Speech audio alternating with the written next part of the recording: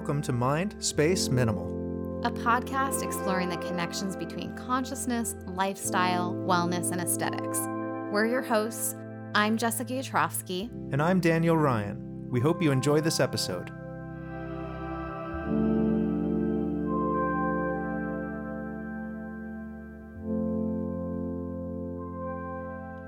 And today we're talking about family constellations. That's right. I just came back on board, like back into my body to remember what we were talking about.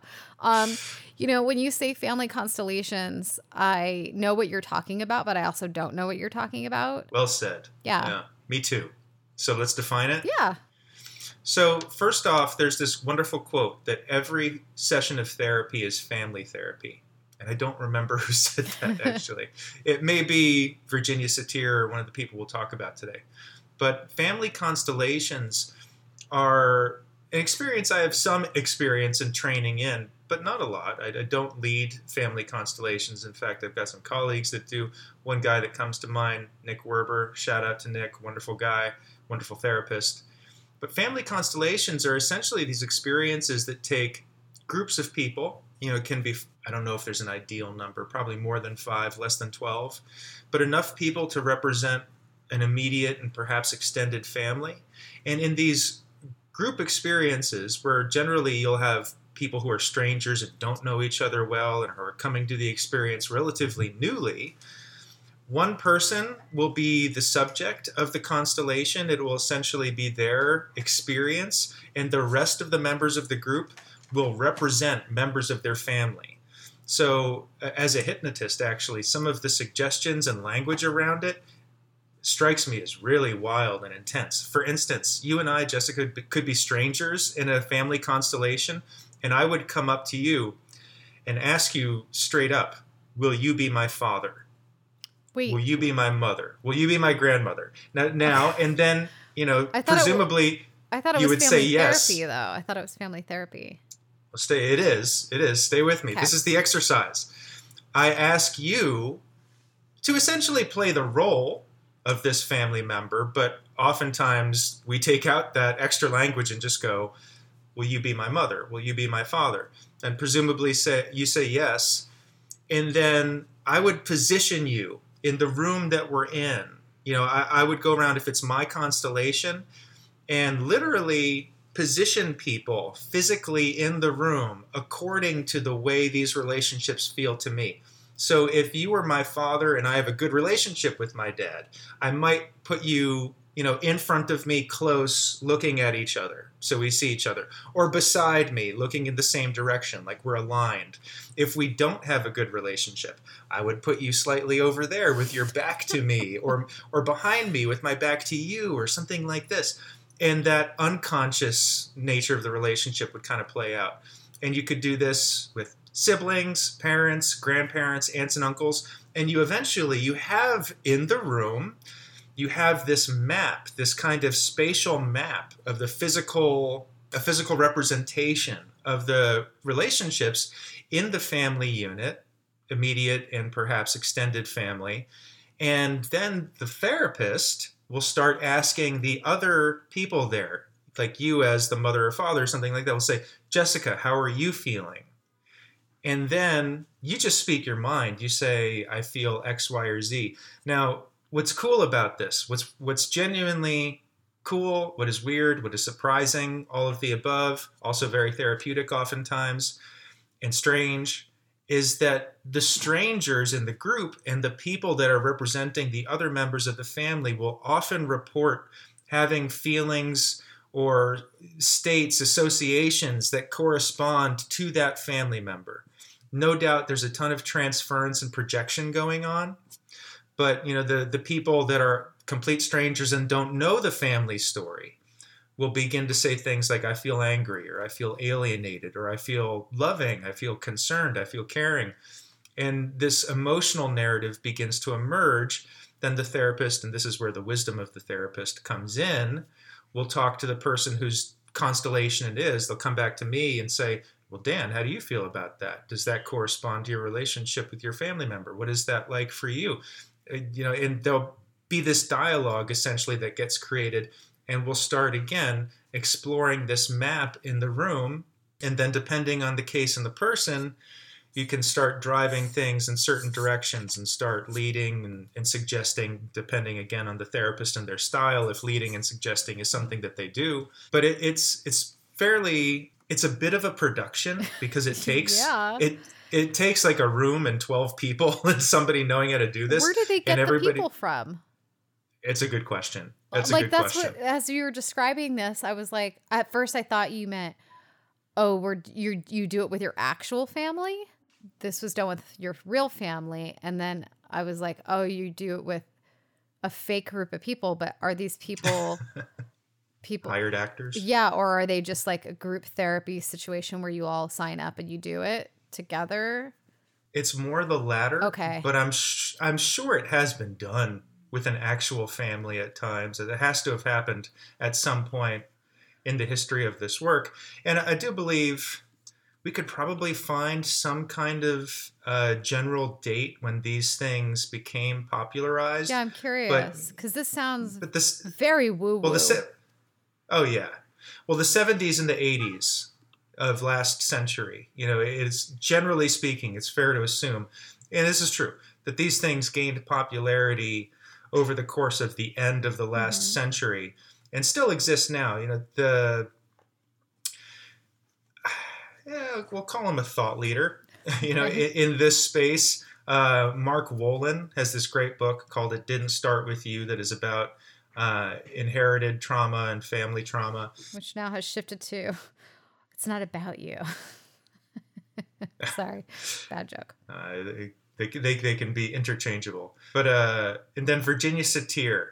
Yeah, Virginia Satir, who was a very influential American author and psychotherapist. I was just reading about her. She devoted her whole life basically to social work.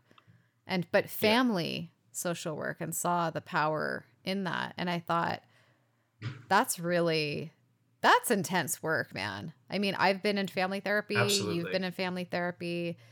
It's so cringy, Yeah, true. I don't mean that. Maybe cringy is not the right word, but it's just so laborious. It's ugh, Well, it certainly can be cringy. It can be cringy for children, no doubt. I can remember being dragged into situations as a teenager where I was definitely cringing. I would have loved to place my parents in different parts of the room, though, and been and my sister. And well, I do highly recommend. Here's the thing. Coming back to, this is a bit of a production, your fine question of where do the people come from? And the answer to that is usually, and this is my experience too, I hosted a workshop at my old office, the Center for Integrative Hypnosis, which you know well. So it's no longer there after 2020. We closed it. But we had a nice big classroom space, and I was hosting my friend Nick Werber, who I just mentioned before, who works with family constellations. And so you did it. Oh, yeah. Cool. I wasn't the subject of the constellation. I was part of the group. You weren't the the roasty. It's right. Yeah. Well, yeah. I was.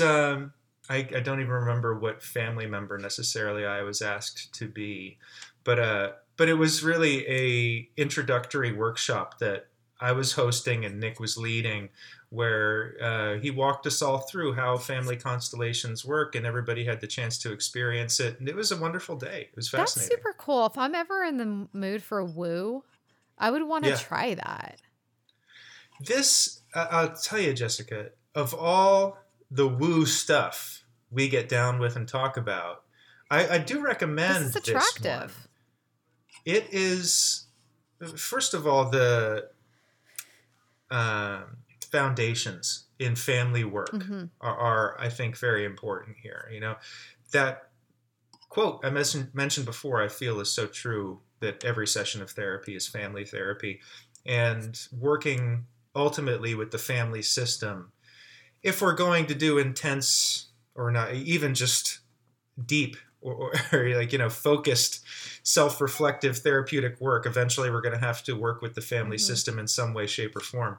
And doing it in this way is really incredible for a couple different reasons. First of all, the support of the group, having different people engaged, having hopefully a wise and compassionate therapist, and then the support of perhaps friends, perhaps strangers, perhaps both in the group. That is incredible, first of all. And then besides that, the little magical moments. There are all these little magical moments when I did that workshop that I was just mentioning that rose up out of the doing of the constellation. And again, people who were in the position of mother, father, aunt, uncle, grandparents, the stuff that they reported, the stuff that I experienced too, without even being part of this person's family narrative, was really remarkable, was really very interesting, and spoke to some deeper, more mysterious, more intuitive parts of the therapy, which I thought were so That's cool, really and really cool. appreciated. Yeah, I Yeah. think it's going to be a while before I'm in the mood for woo-woo. We got to find 12 people I know. too. I'm not Well, sure where I we're going to have a get this small group. family, though, I feel like, because I only remember, so family of 4, like one sister, Yeah, and then I have, same. One brother. yeah, and then grandparents. So how many people? 4, Yeah. 4, 5, 6, 7, 8 people, and then an If uncle you and an had, aunt. they count. Sure. Right. Well, I mean, it could also include if there were, I mean, not saying this for you specifically, but just in general, if there were babysitters, nannies, teachers, neighbors, friends, my parents, it really comes down to like, who did you consider as a young In your person to unit. be, Yeah. who were your people, because as kids, it's like my friends' moms were also like surrogate Right. moms in some ways. So, although I probably wouldn't include them in my Well, I'm constellation. curious, but- like, as we're talking about this too, if you and your brother ever have conversations, like, as you get older, like, Mm. conceptions or remarks made from your parents that were projected onto you or said to you or your brother. Because my sister, Mhm. Jennifer, over the years, in more recent years, maybe the past 2 or 3 years, she's been telling me things that my parents have been telling her and me as children. And she's telling it to me now, that you were considered this one and I was considered that one. They used to always tell me this, right. and they used to always say that you were that. And it's flooring me. I'm like, are you joking? I'm like, they said that to you? And she's like, yeah. She goes, so I grew up thinking that I was the this daughter. I was like, whoa. And I was also like, Yeah, well, I wish that was true, I know. Yeah, I mean, because it makes no sense. my folks, yes, and children, it's frighteningly easy to see this in retrospect. Children actually graft onto those kinds of statements pretty, intensely sometimes in ways of forming their own identity and saying, oh, well, I guess She I'm certainly this, did. that, or the other thing. Yeah. My brother, whom I love, with all my heart and soul, he was like branded the bad kid when we were growing up in our town. Dave had a reputation at a young age, which I look back on now as Cool. nothing short of Oh, I thought tragic you were gonna and be like, shameful. it was cool to have a reputation. Like when you're a young kid, right? Well, like, yeah, there may be aspects of better be that. polarizing than invisible. Sure. There might be aspects of that. And I trust his memory and response to all this is extremely different than mine is. So, and I remember really growing up in response to his reputation in a lot of ways. Like I was like, oh, I need to be the good kid, or I need to, I don't know, I need to be the response, or I need to be different. I need to be, better and behave myself or whatever else, and very much in conversation with my brother. I'll tell you off air what my parents were saying to my sister, because I don't want to say it on here. Yeah, It's not very yeah. nice. No, I hear you. And, Dave, if you're listening, I love you. I love you, man. And Jennifer, you never were the Our bad parents were not correct with their assessments of us. kid. Yeah. Certainly. Dave and I could probably say I the same don't. too. God bless them. They did the best they could, I believe. Yeah, I mean, my parents were fine. And actually, my mom gave me a Right. huge fucking compliment the other day out of the blue, which Oh. I'll share. If you do, you want or don't want? Okay. I do want. So, we were all on three-way. It was me, my sister, and my mom, and then my dad was chiming in here and there. And my mom goes, "Oh, you always had something on your head when you were young." She goes, "You always had a hat." And I used to take because remember back in like the old days, you would have the knitted or crocheted toilet paper cover on your toilet paper. Do you remember these? Vaguely. You should remember them more because you're slightly older than me. I don't know if I ever saw this. A crocheted toilet paper cover? Yeah, they had like even little dolls on the top of them. So you would cover the toilet paper when it wasn't in use and it'd be on the back of a toilet bowl. No? I don't think so. Oh, I'm going to send you a picture. It's going to blow your mind. So I used to take it and put it on my head as a hat because they looked like beanies. And then my mom said you always put a hat on. You were always making hats out of things to make us laugh. So she's like, even when you didn't have a hat at your disposal, you would put either a piece of paper or a napkin on your head. And she said, you used to crack us up so much that I think you missed your calling as a comedian. Because she said I was always concerned with making people smile and laugh. And I was like, cool. I'm glad you guys encouraged that. Not really. Right. I became an insular, curmudgeon, recluse artist, which is the funny thing too, because I know we're going to get into this in other episodes, that I think people don't realize that I have a really dark and expansive sense of humor. They see me as very serious. So when my mom complimented, I took it as a compliment anyway, that she said she's always found me to be incredibly funny, and my dad as well, to have an incredible sense of humor and making them laugh with antics. But I was like, that's nice. And why didn't I hear that sooner? I was an entertainer in the house, and I was extremely introverted outside the house. That's interesting, Jessica. You and I have that in common, I think, in our stories as children. Another thing we totally have in common, which you just articulated beautifully, which I do want to talk to you more about, is I feel similarly in that, I find my profession and most of wellness and mental health care recognizing, of course, I'm here because it's serious. I'm here because I want to fucking help. I'm here because I'm fed up with a lot of what I see. And it's constant comedy. I know. I'm holding back laughter right now. It's constant farce and satire over and over and over again. And some, comedians and personalities on YouTube and whatever get that and do a good job of sending it up. But I feel, I oftentimes I want to be funny, and I feel like laughing at a lot of the problems are actually more productive ways of diagnosing them than the very unproductive conversations in mental health we're having most of the time, not you and I, but larger conversations at the institutional level. Just that this is hilarious. This is absolutely hilarious. I could pivot at any moment and just become a comedian talking about the same things I already do. Make my therapist laugh, but not for validation. I don't want to make her laugh or anything like that. Right. And I pointed out too, if I ever laugh and I'm saying something uncomfortable, I said, see, I'm laughing. I pointed out to her, I'm laughing because this is really hurtful. And also, but I see the comedy in it at the same time. I see the tragedy and the comedy.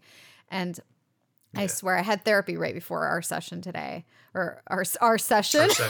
These are sessions. They're totally sessions. Our recording session.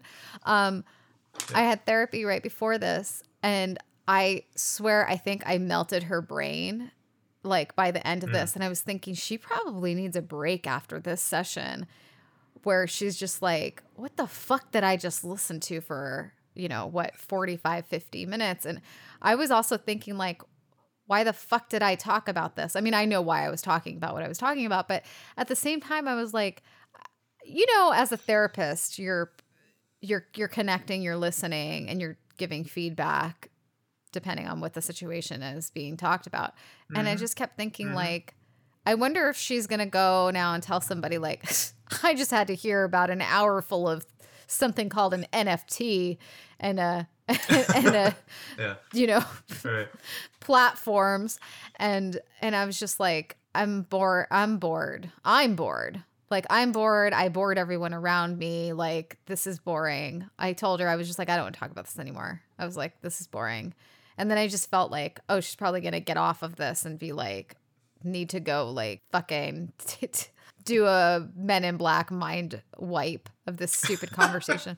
It's not a stupid conversation, but it just reminds me of being in therapy. You know, there's laughter, but there's pain behind certain things. But even in sessions that feel like they're not productive, or that you're babbling, just like I'm babbling right now, they are productive. So I do think about that when I kind of bringing it back to family.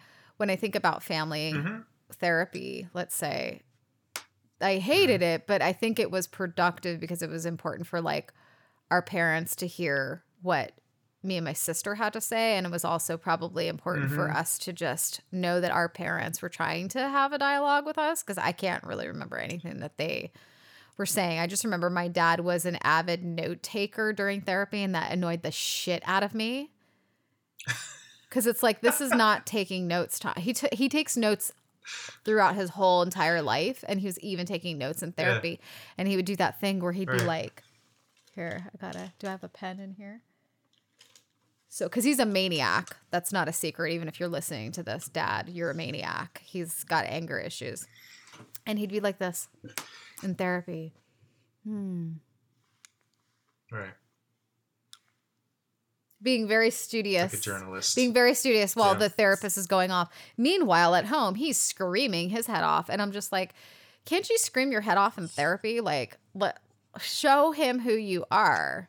You know, so and then it seems like me, my sister, my mom are all crazy because we're talking about these experiences with my dad, where he's Mr. like, reflection man in therapy. And it's like, oh, I have to tell you this one story because we're talking about family therapy.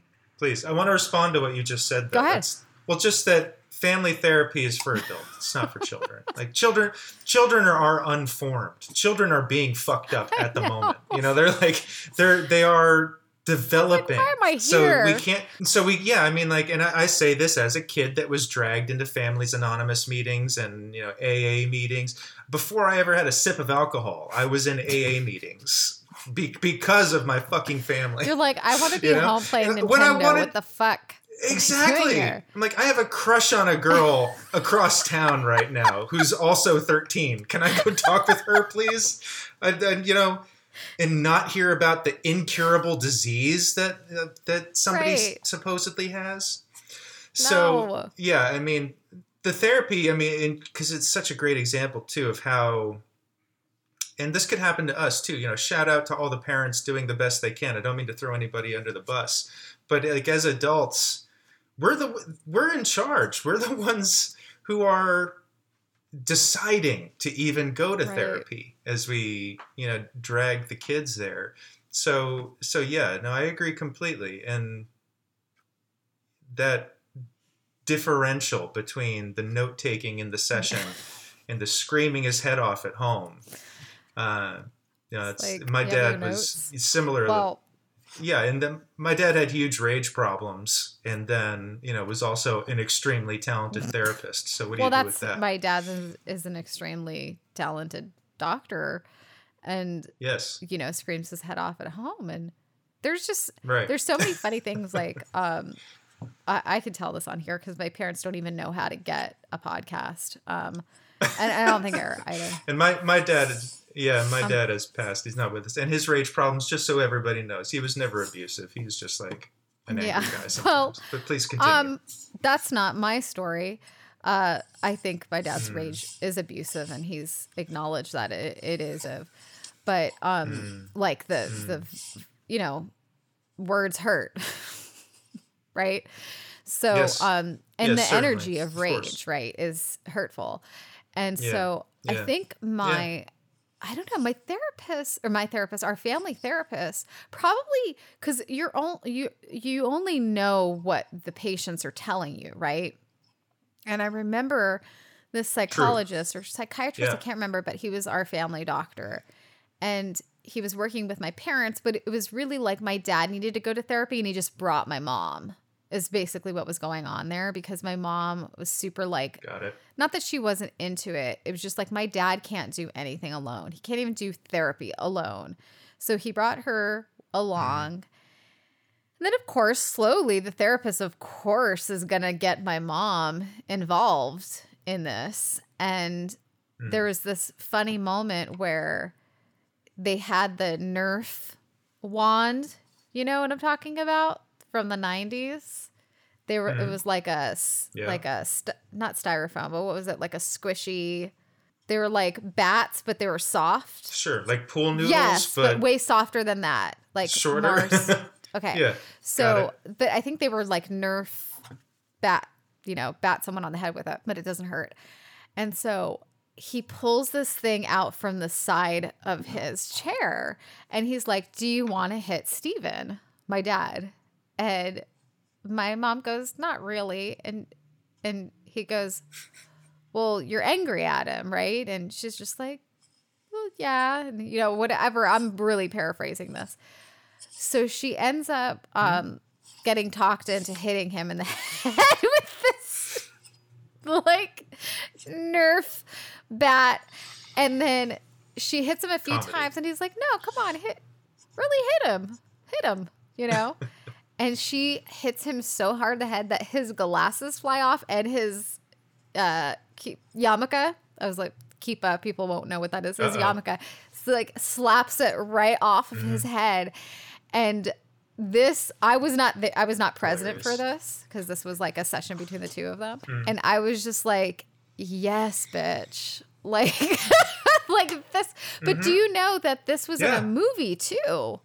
I saw this later, many years. I want to say it was The First Wives Club, or a movie like that. Maybe it was First Wives Club. Okay. Where she like hits, they hit each other or something, but the same thing. So I was like, this must have been a 90s thing, right? Yeah. So that was funny. And then I don't think that the therapist fully understood like and they never do, right? Because you don't live in someone's house with them. But like the depth of like his rageful kind of like, outbursts, that my mom, she had, your little smocks you wear around the house with the pockets in the front. So she was wearing this little smock, and my mom had a fucking recorder, like a hand recorder, like reporters, like a little journalist thing. And when my dad started yelling, she would just slip her hand in the pocket and turn it on. Okay. And then she came to the room to me one time. She's like, "Hey, you want to hear something?" And she played it for me. I was like, "Mom, first of all, he will freak out more to hear this recording of himself, because you're out of your body when you're in that kind of rage." I think we could agree, right? Completely. So it's like somebody showing you a reflection, and it that's completely like, that would just be disturbing for you to see that. So I believe she played it in therapy for him without him knowing that was going to happen. I think it was a reveal. Whoa. I'm going to follow up with her on that, because that was so like a, what do you call that in poker? Just like a Full house or something. Yeah, it was something. Checkmate is what that is. Yes. In chess. Because she wasn't really involved in therapy at the beginning when they were doing it. And then she started getting into it, but in a very passive aggressive way, because she's very passive. You have to be passive to be married to that man. And she and it was crazy, because it reminded me when she played this recording, it was literally like, and I always use this, I feel like I use this reference all the time on this podcast, but it was like in Ghostbusters when they're in the courtroom and the judge is like, and he's yelling so much, and the slime is becoming something. Bubbling and gurgling. It's like my dad is that judge then. And it was like you heard that energy coming through the recorder, that even for her playing it for me was re-triggering the argument that I heard earlier in the evening. Just the sound, right? Just the sound. Yeah. So everything's good. The kids are all right. Good. Oh, good. Yeah. The awesome move on your mom, as far as I'm concerned. And here's a pro tip to partners and spouses and girlfriends and boyfriends out there. And I'm not saying this either in the, like, let's all take videos of everything we see in the world now. But if you ever want to glitch out your partner's rage, and I think you should let them know you're doing it. Yeah. Don't do it covertly. We all have recorders in our pockets. When people like that, these feels like dangerous territory. it is dangerous territory, but people need to fucking know who they are and what they become. Yeah. It is dangerous territory. It's more dangerous to let it thrive and to enable it. Yes. Correct? So I may or may not have done this successfully in the past with other partners and ex-girlfriends, but recording fights, recording arguments as a way of making people reflect on their tone and their vocabulary. Anonymously? Not anonymously, but like... No, I mean do it overtly. The last part of the suggestion is to not do it secretively. When you're in the middle of the fight, take out your phone and start recording and let the person know you're making a record of this, because people need to know how the fuck they sound. Yeah. And what words they use. It forces a kind of reflectiveness. It really does. To the point of your story is really uncomfortable. Mm-hmm. Is really confrontational and can actually be a hell of a power move. I've captured it on mistake at times when I'm recording something else and there'll be, something said. Mm-hmm. And I'll be like, this is how you sound. And then the other person will be like, trying to almost like defend it. Well, exactly. At first you don't want to be a monster. You don't want to believe you can be that. And I think like that's a tricky thing too, because it's like nobody wants to be that, right? But we slip into these comfort places where we could just say whatever we want to the people we love and we're close to. But I'm guilty of it too. I guess I live in a la land of like, I'm not going to speak to you like that because I care about you. So like, why the fuck are you raising your voice to me? What are you describing right now? Is it boundaries? Yeah. Are you describing boundaries? Yeah. It sounds like you have them. That's beautiful. Yeah. And I mean, you know me, like I'm very intense. Yeah. Like I could, what do they say? Give as good as you get as good as you give, whatever. Right. But I feel like in arguments, I kind of try to maintain like a centeredness where I stay on the topic, because in fights different things fly in, especially if we're talking about family. Of course. Things come back from the past and they start bringing that up. And even that's partially why I was like put in the position of therapist in my family, because I would keep everyone on track. I'd be like, no, we're talking about this, not that. And it's interesting because when those fights start happening, you see that all of this information starts flying in from all different directions. You're like, wait, that was in the 90s. We're in the aughts right now. Why? Don't bring that up. Like, that has nothing to do with this. It does have something to do with the way you feel about this, but we're actually just talking about this other sin right now. So it's complicated, right? It's layered. Like you can't... Yes. Maybe you can never have that argument with having all of that baggage, right? So families are really complicated. The families we create are complicated, whether it's like a friends group or whatever. But yeah, I just get really like, this is why I don't want to know anyone anymore. I don't want new friends. I don't want new dramas. Like I'm in online dramas right now that I don't want to be part of, that I created, myself, like in just by being present.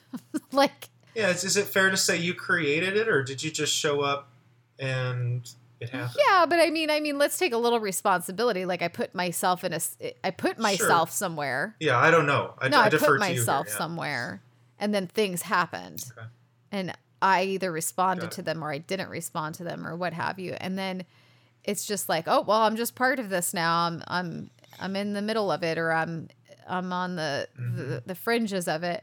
And so much of it has to do with tone and communication. I think a lot of times through social media, or even like when you're texting, whether it's family, friends, like whatever your unit of people are, it's like how things can be communicated are not really that effective through these modes since we're communicating constantly, but I think people need to hear your voice in order to really get what you're saying and hear your tone. The phone is a medium for communication. Yeah, I mean, that's why I like to get people on the phone. For deep communication. I want to hear someone's voice, and I mean, it's even better if you couldn't be in person and talking to somebody about a situation. But I mean, that's why like therapy is so effective, right? If you're doing like a joint therapy or a couples therapy or something like that, that's very effective. But I don't know, like I just see, oh God, like somebody will say something, or if you tweet something or you write something and then somebody reads into it, whatever. It's like, dude, you're just talking about yourself. Like every comment, and I'll cop to that too. Like I'm just talking about myself when I respond to something. So I don't know if you wanted where you wanted to end this episode. Wherever the river leads us. I mean, let's come back to families. Any other questions or thoughts on family constellations and the weird, wonderful world of well, that? I think that there was something that you did send me when you sent me the family constellations. I actually didn't read any of that. I hopped right to that video on family trauma. And so maybe just to end with some things that I gathered from that video was please, inherited trauma. And I've been working with Cliff, who was on our podcast a while back. Shout out to Cliff Matsuno. And he's all about epigenetics. Like he's big into epigenetics. And I was thinking when I started listening to that interview that you sent me last night about inherited trauma, and that if something happens, it really breaks the heart of the family. And that hit me in such a different way, because I mean, I've been talking about epigenetics with Cliff forever and about intergenerational trauma, but it didn't click until last night. So thank you for sending me that video, because I've heard the mouse study where they inject the mice, they create with the sperm, they give it, what's it called? They scare them with something innocuous, like a strawberry, or I think in this study it was something like the scent of a flower or something. And they scare the mice with that. And then they procreate those mice, and with the sperm, and those pups from the next litter of mice are automatically scared of the strawberries, automatically scared of, the flowers, the scent of the flower that's already built. The offspring. Yeah. The offspring is completely, it's in their genetics to fear this thing. So when I heard about this study with the strawberries first, because he doesn't talk about the strawberry one, he talks about this other one in the video you sent me. He talks about the inherited stress response. And I was like, holy shit. This is so not woo-woo. Like, this is science. And I know he was talking about intergenerational trauma when we were discussing it with, I'm talking about Cliff now. I know I'm kind of moving back and forth to this video I watched and then to Cliff, but it's intergenerational in that we were literally passed down stress responses. So maybe I got really deep in thinking that maybe like my fears around flying, my anxieties around isolation, and things that were pre-pandemic fears and phobias that I've had, that I've worked with you on specifically, that have been inherited from things that don't concern me in this life, but that maybe my family fleeing from Europe. Maybe I'm thinking about some of the past life regression sessions I had with you where I was like set on fire. Maybe someone in my family was in a fire and died in a fire, or was part of Crystal Knot or something. Like, I don't even know that because they're dead, obviously, but maybe that was passed on and then brought over, to the United States. That those family members brought that over, and it's in my DNA, and that my stress is actually, I'm not totally feel like the burden has been lifted, but I felt like, oh, now I kind of understand. And I know we just recently did the Good Will Hunting episode where it's just like, it's not your fault. It's not your fault. And I was like, it's not your oh, fault. maybe this, it's not your fault. isn't mine, actually. This anxiety. It's like, it's right. It's like not my fault, but like hearing this author, Mark Wolin, hearing him speak about that. And this is why I do not mind hearing the same thing from a different angle, because it really resonated the way he said it. And now Cliff has been talking till he's blue in the face to me about epigenetics, and having this other author say it in a different way, I was like, oh, fuck, that's epigenetics, inherited stress responses. So I might be inadvertently triggered by something that has just been passed down through my DNA. And I was like, last night. And then I could not sleep. No, I'm kidding. No, I went to bed. I slept well last night. But yeah, so I think also considering those things, and not things that have been passed on in terms of nature, nurture, like traits of like how you were raised, but like inherent traits, like things in your DNA, things that were passed on just as much as your hair color, your eye color, all of those things. Right. So just where I left, and that's where I left. I think that's a great place to close. I think it's a great place to close. Truly, it's a beautiful example and anecdote about, as you say, stress responses that are passed down in just this way, which could be totally unconscious, you know, and just activated and alive in our biology in a way that we may or may not realize or be aware of. In our bodies too, like they talked about chronic pain. Of course.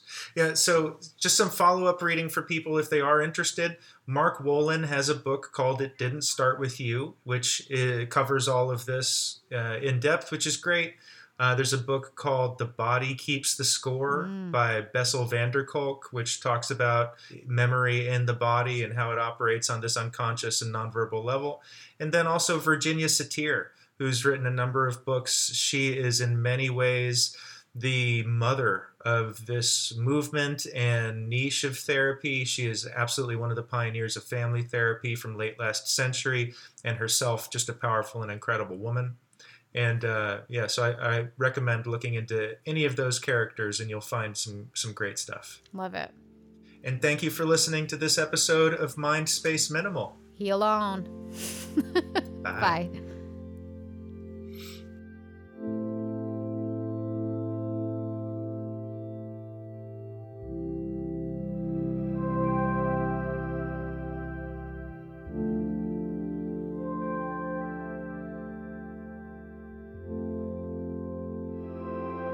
Visit us at mindspaceminimal.com and email us at mindspaceminimal@gmail.com.